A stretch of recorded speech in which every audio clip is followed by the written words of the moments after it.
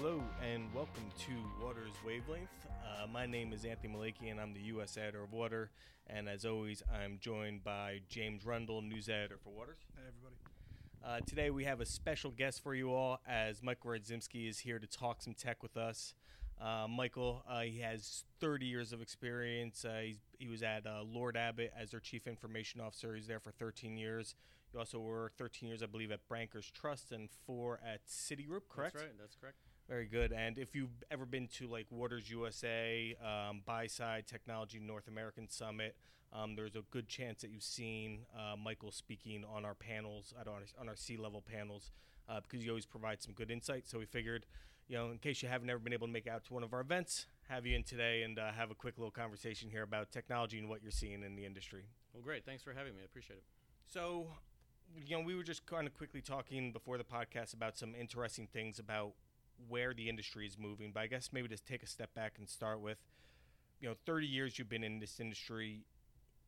Can you kind of just give a little bit of perspective for some of our listeners as to how technology in the capital market space, in the finance space, how it's kind of evolving and changing right now, what you think maybe some of the more interesting trends are that you're seeing?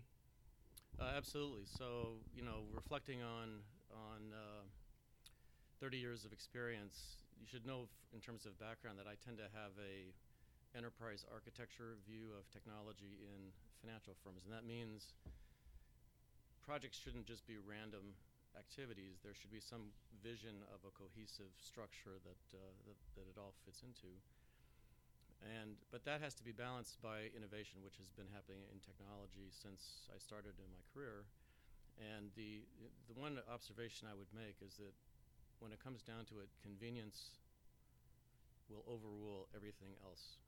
So I've been in more than one situation in my career where, when I was at Bankers Trust back in a long time ago, we were an IBM shop. We used IBM PCs, and the next thing we were going to upgrade to was OS2. Okay. And we began to hear about this kind of tinker toy thing called Windows that some of our guys were playing with in some parts of the business, and it was convenient, but it was kind of annoying because it didn't fit our nice, and we had a very well-designed corporate architecture.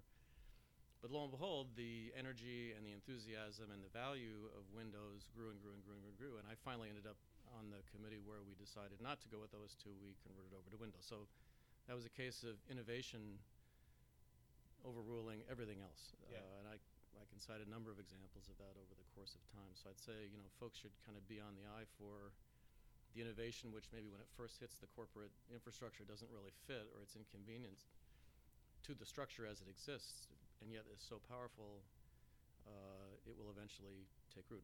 Same thing happened when iPhones came in. The folks started using them, they loved them, and figured out how to hook them to the corporate email infrastructure. And from an architectural standpoint, there was, I think a lot of firms ended up in a catch-up mode to try to make sure that fit in, but it was another case of convenience overruling everything. Mm. Yeah, it's interesting. Just hearing you talk about the kind of the Windows implementation, it's that kind of structure of the conversation is quite similar in a lot of ways to what happens today. I guess with innovation, you hear the same thing. Like, it's a small group of people toying with it. Eventually, it takes over, and the bank as a proper, it takes root, it takes hold, and then changes the direction. I guess from those days, from earlier in your career to today, how has the conversation changed around technology? Is it more of a kind of, I guess, are those conversations more important now in terms of how the firm operates compared to back in the day when you were talking about changing the OS? Now you're talking about kind of changing the way the firm works as well. I mean, how does that kind of compare from when you started to where you are now? I think it's definitely changed a lot from when I started. I would say, number one, the rate of change is just dramatically faster. I think we see new tools, new systems, new ideas, new pieces of infrastructure coming out at a rate just so much faster than it was before. So one of the responsibilities the technologists have is to keep their hands on that pulse. So yeah, that has been, I think the rate of change has been great, but I think more important than that is that in the old days, technology was kind of technology, and our business colleagues liked to use technology to achieve the goals of the business. Now everyone is a user of technology in every part of their life. So they use the internet, they use their smartphones, they we have intelligent cars, intelligent homes. So where it used to be that kind of the technology practitioners were the tech people and everybody else wasn't, I say now everybody else is a tech person. Yeah. So approaching trying to use technology for success in the business means kind of channeling that energy and making sure that everyone is engaged in the conversation about how to have technology help our firms be successful. Sure. We're going to talk about the infrastructure in a little bit, but one of the interesting things I think now is when we're talking about change, you're seeing these kind of shifts in whether it's around the use of machine learning is becoming very popular, robotic automation, stuff that I know certainly have dealt with at Lord Abbett. I've spoken with you a couple times about kind of various projects you had, and then you couple on top of that, the increased prevalence of open source kind of strategies of now cybersecurity concerns, and there are just so many different avenues now.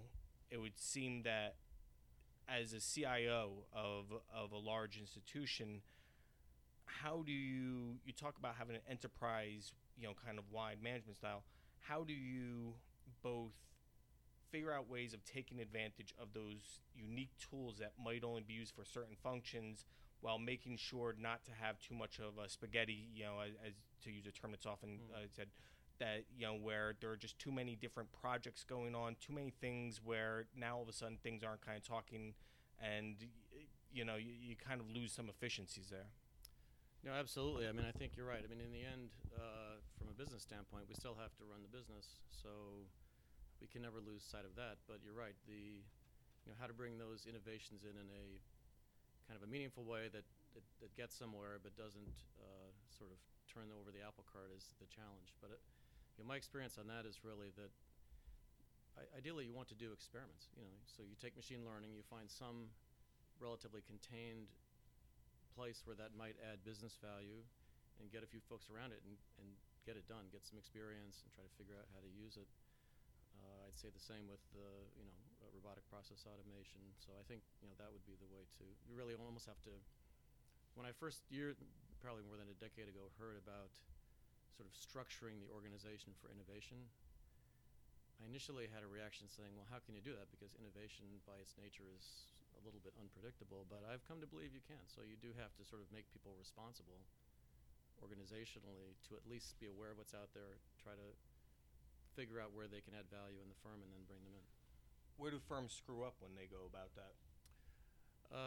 Well, I think that it's very important to make sure that if you ask somebody to champion an innovation, they actually they love the innovation and they believe in it. So I think, and that's a management challenge as well, because to some extent you'd like to take your existing team and give them the opportunity to use the new technology, learn some new things, do something different. But sometimes, depending on your organization, everybody could be so pinned down with their existing responsibilities that they don't really have the time to invest in trying to figure out how to deploy something new. So I think there's a balance about having to how to keep your current team involved, and yet how to focus enough effort on the innovation to make it happen. So I'd say the most common screw-ups would be in that kind of balance. You sort of take one of your folks and say, hey, go do this, and then couple months later, nothing's happened, and not from any ill intent, but just because they've got a whole lot else on their plate. Sure. And just as a corollary to that, I mean, you talk about how everyone's a technology user now, and the rapid pace of innovation. How much of the job of someone in your role as a CIO, for instance, is actually reining people back and saying, look, AI is cool, machine learning is cool, big data is cool, cloud computing is great. We had this conversation last year about something else which is great, went nowhere. We need to focus on is this and not that. I mean, do you have to kind of pull people back from enthusiasm a little bit?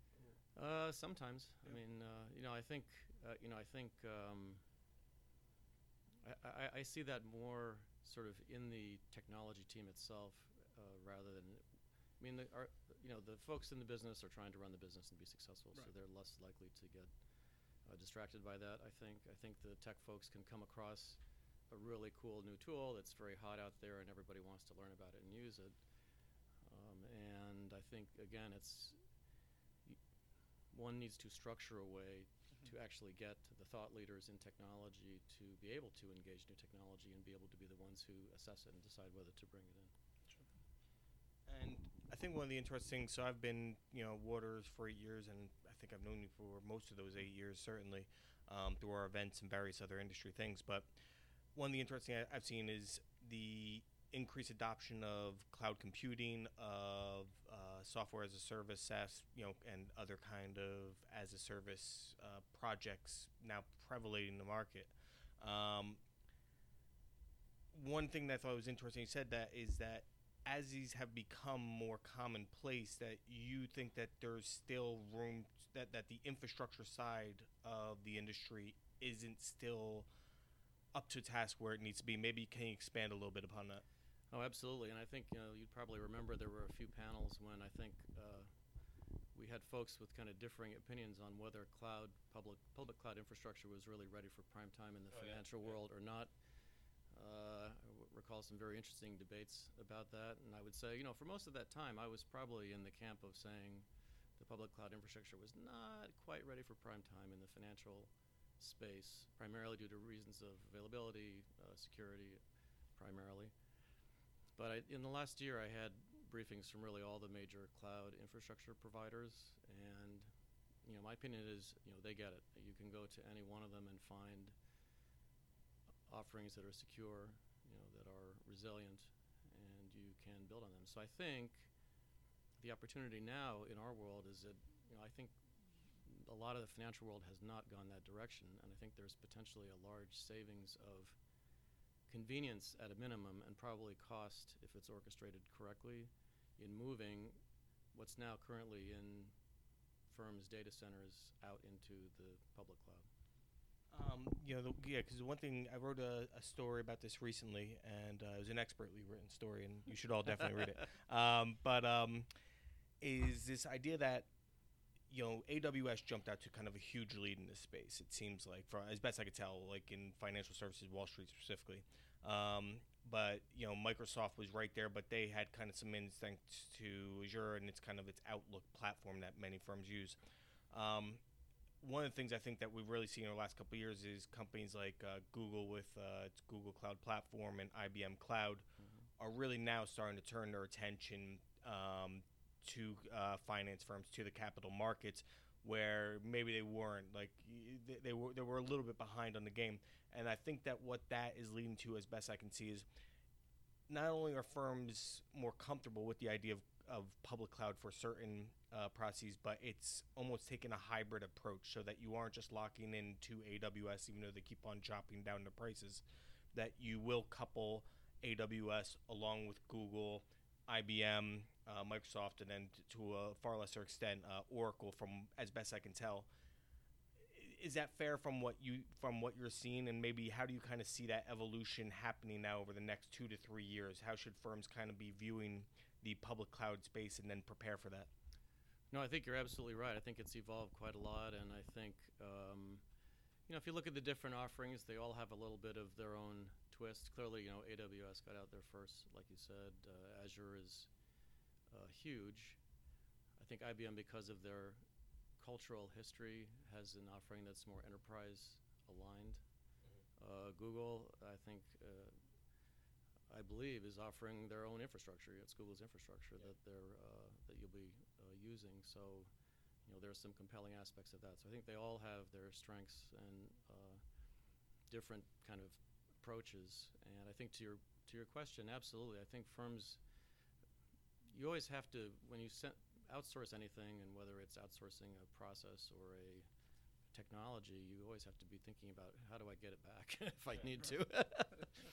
So to the extent that you can be using, there's some convenience in being aligned with one provider for everything.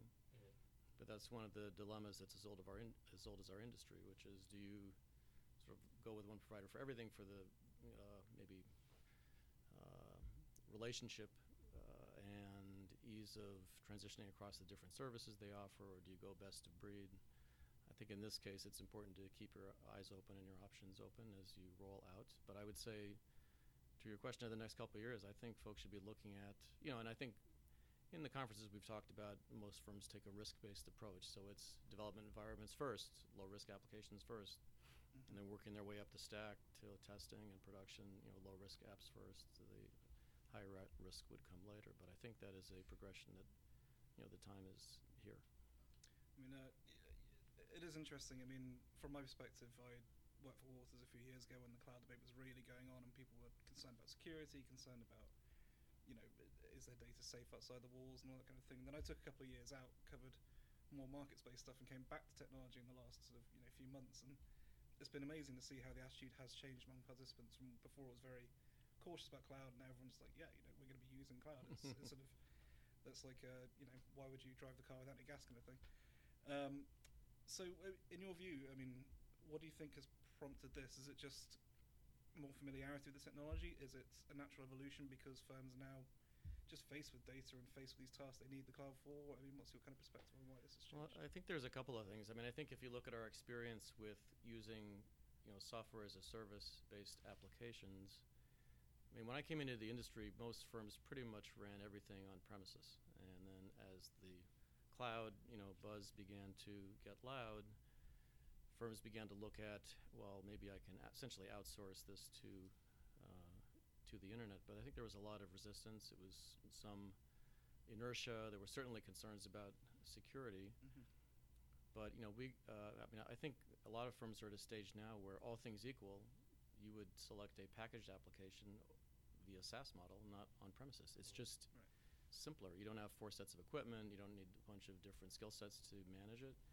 And if the provider is willing to pass along the economies of scale, then you can get a great price advantage. And I think we see that in a lot of the services that are out there. So I think, to your question, to the extent that it took a while for the sort of corporate financial world for us to get our head around, okay, it's good to have packaged applications out in the cloud. Right. I think the infrastructure side is going through the same curve, just a little bit further behind because of some of the natural concerns there. But I think folks have been talking about it long enough. The providers have been listening long enough, so I think they've addressed the concerns the financial world has had. And so I think it's going to begin to be the time when folks are saying, well, why are you not doing that? Because it's just, if you do it right, it's easier to manage. And I don't think that any of the major scare kind of scenarios that people talk about have actually materialized. No private bank's lost its data and nothing's been wiped and that kind of thing. Through Google or something like that. Exactly. Like through a hacker getting into exactly. Amazon Cloud and exfiltrating, account details and everything like that. But that has happened at banks, obviously, but cloud service. So yeah, I guess that's probably helped as well. I mean, I'm not aware that any kind of event like that has happened, which certainly has helped. But I think the providers are now offering, in many cases, that your data is encrypted at rest. Right. Mm-hmm. So that eliminates a lot of the concern, because before it was always this feeling that, well, that you have, the provider has a systems administrator who has access to their servers, and they might have access to my data.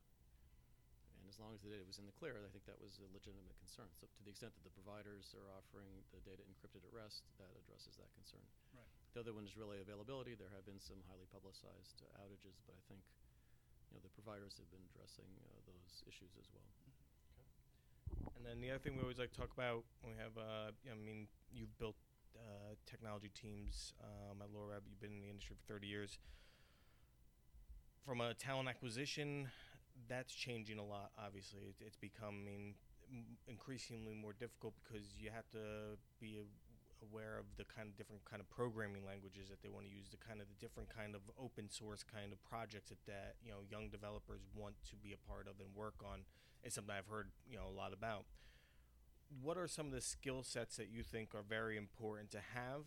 And from just a talent acquisition perspective, what do you think are the greatest challenges that face banks and asset managers as they're trying to build out their IT teams and compete with other more notable technology companies?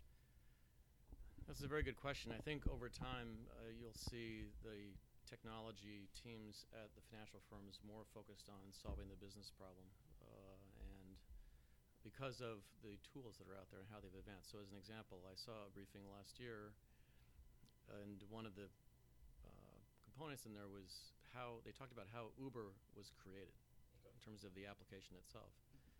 And I think, again, I don't want to necessarily get the vendors wrong, but I think Box was the underlying storage infrastructure. They may have been the underlying compute infrastructure. But again, cloud-based storage, cloud-based compute. They acquired a payment infrastructure to deal with all the credit card payments to and from. And essentially they assembled a set of powerful public cloud-based infrastructure and then wrote the Uber app on top of that. So, and that app was then focused on user experience. And I think my feeling is that's, I used to think it was always build versus buy. I think this is kind of a new model, which is sort of the orchestrate powerful cloud services model. So, I think about talent acquisition. I would think that the folks coming in, particularly if they're coming in, we're trying to hire folks entering the workforce. They need to be more business centric.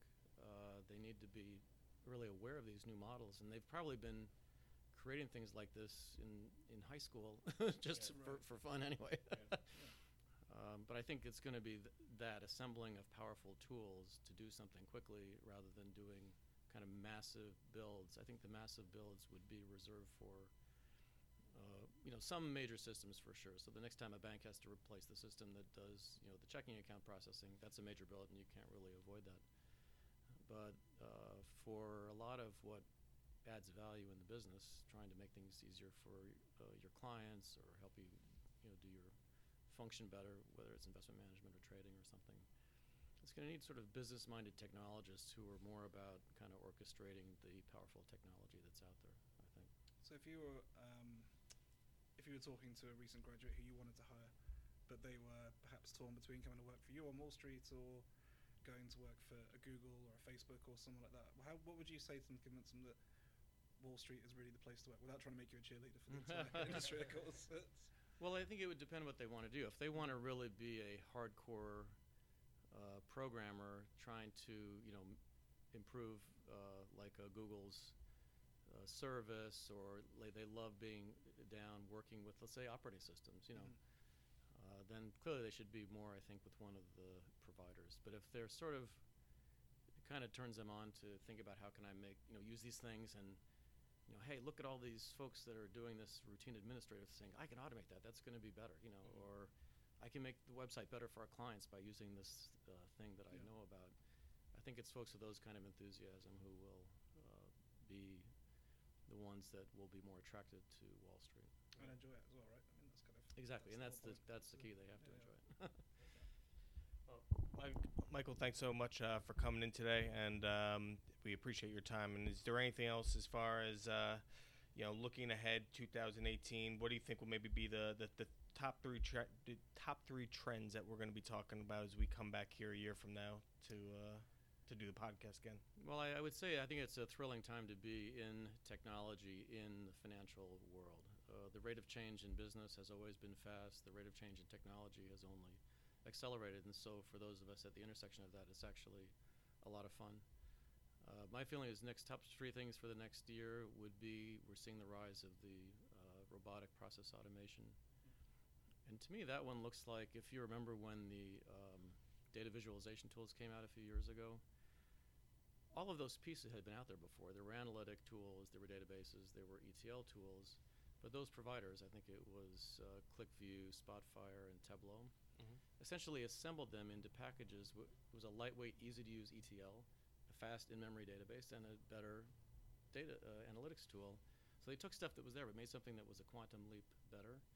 My sense is the robotic process automation does the same thing.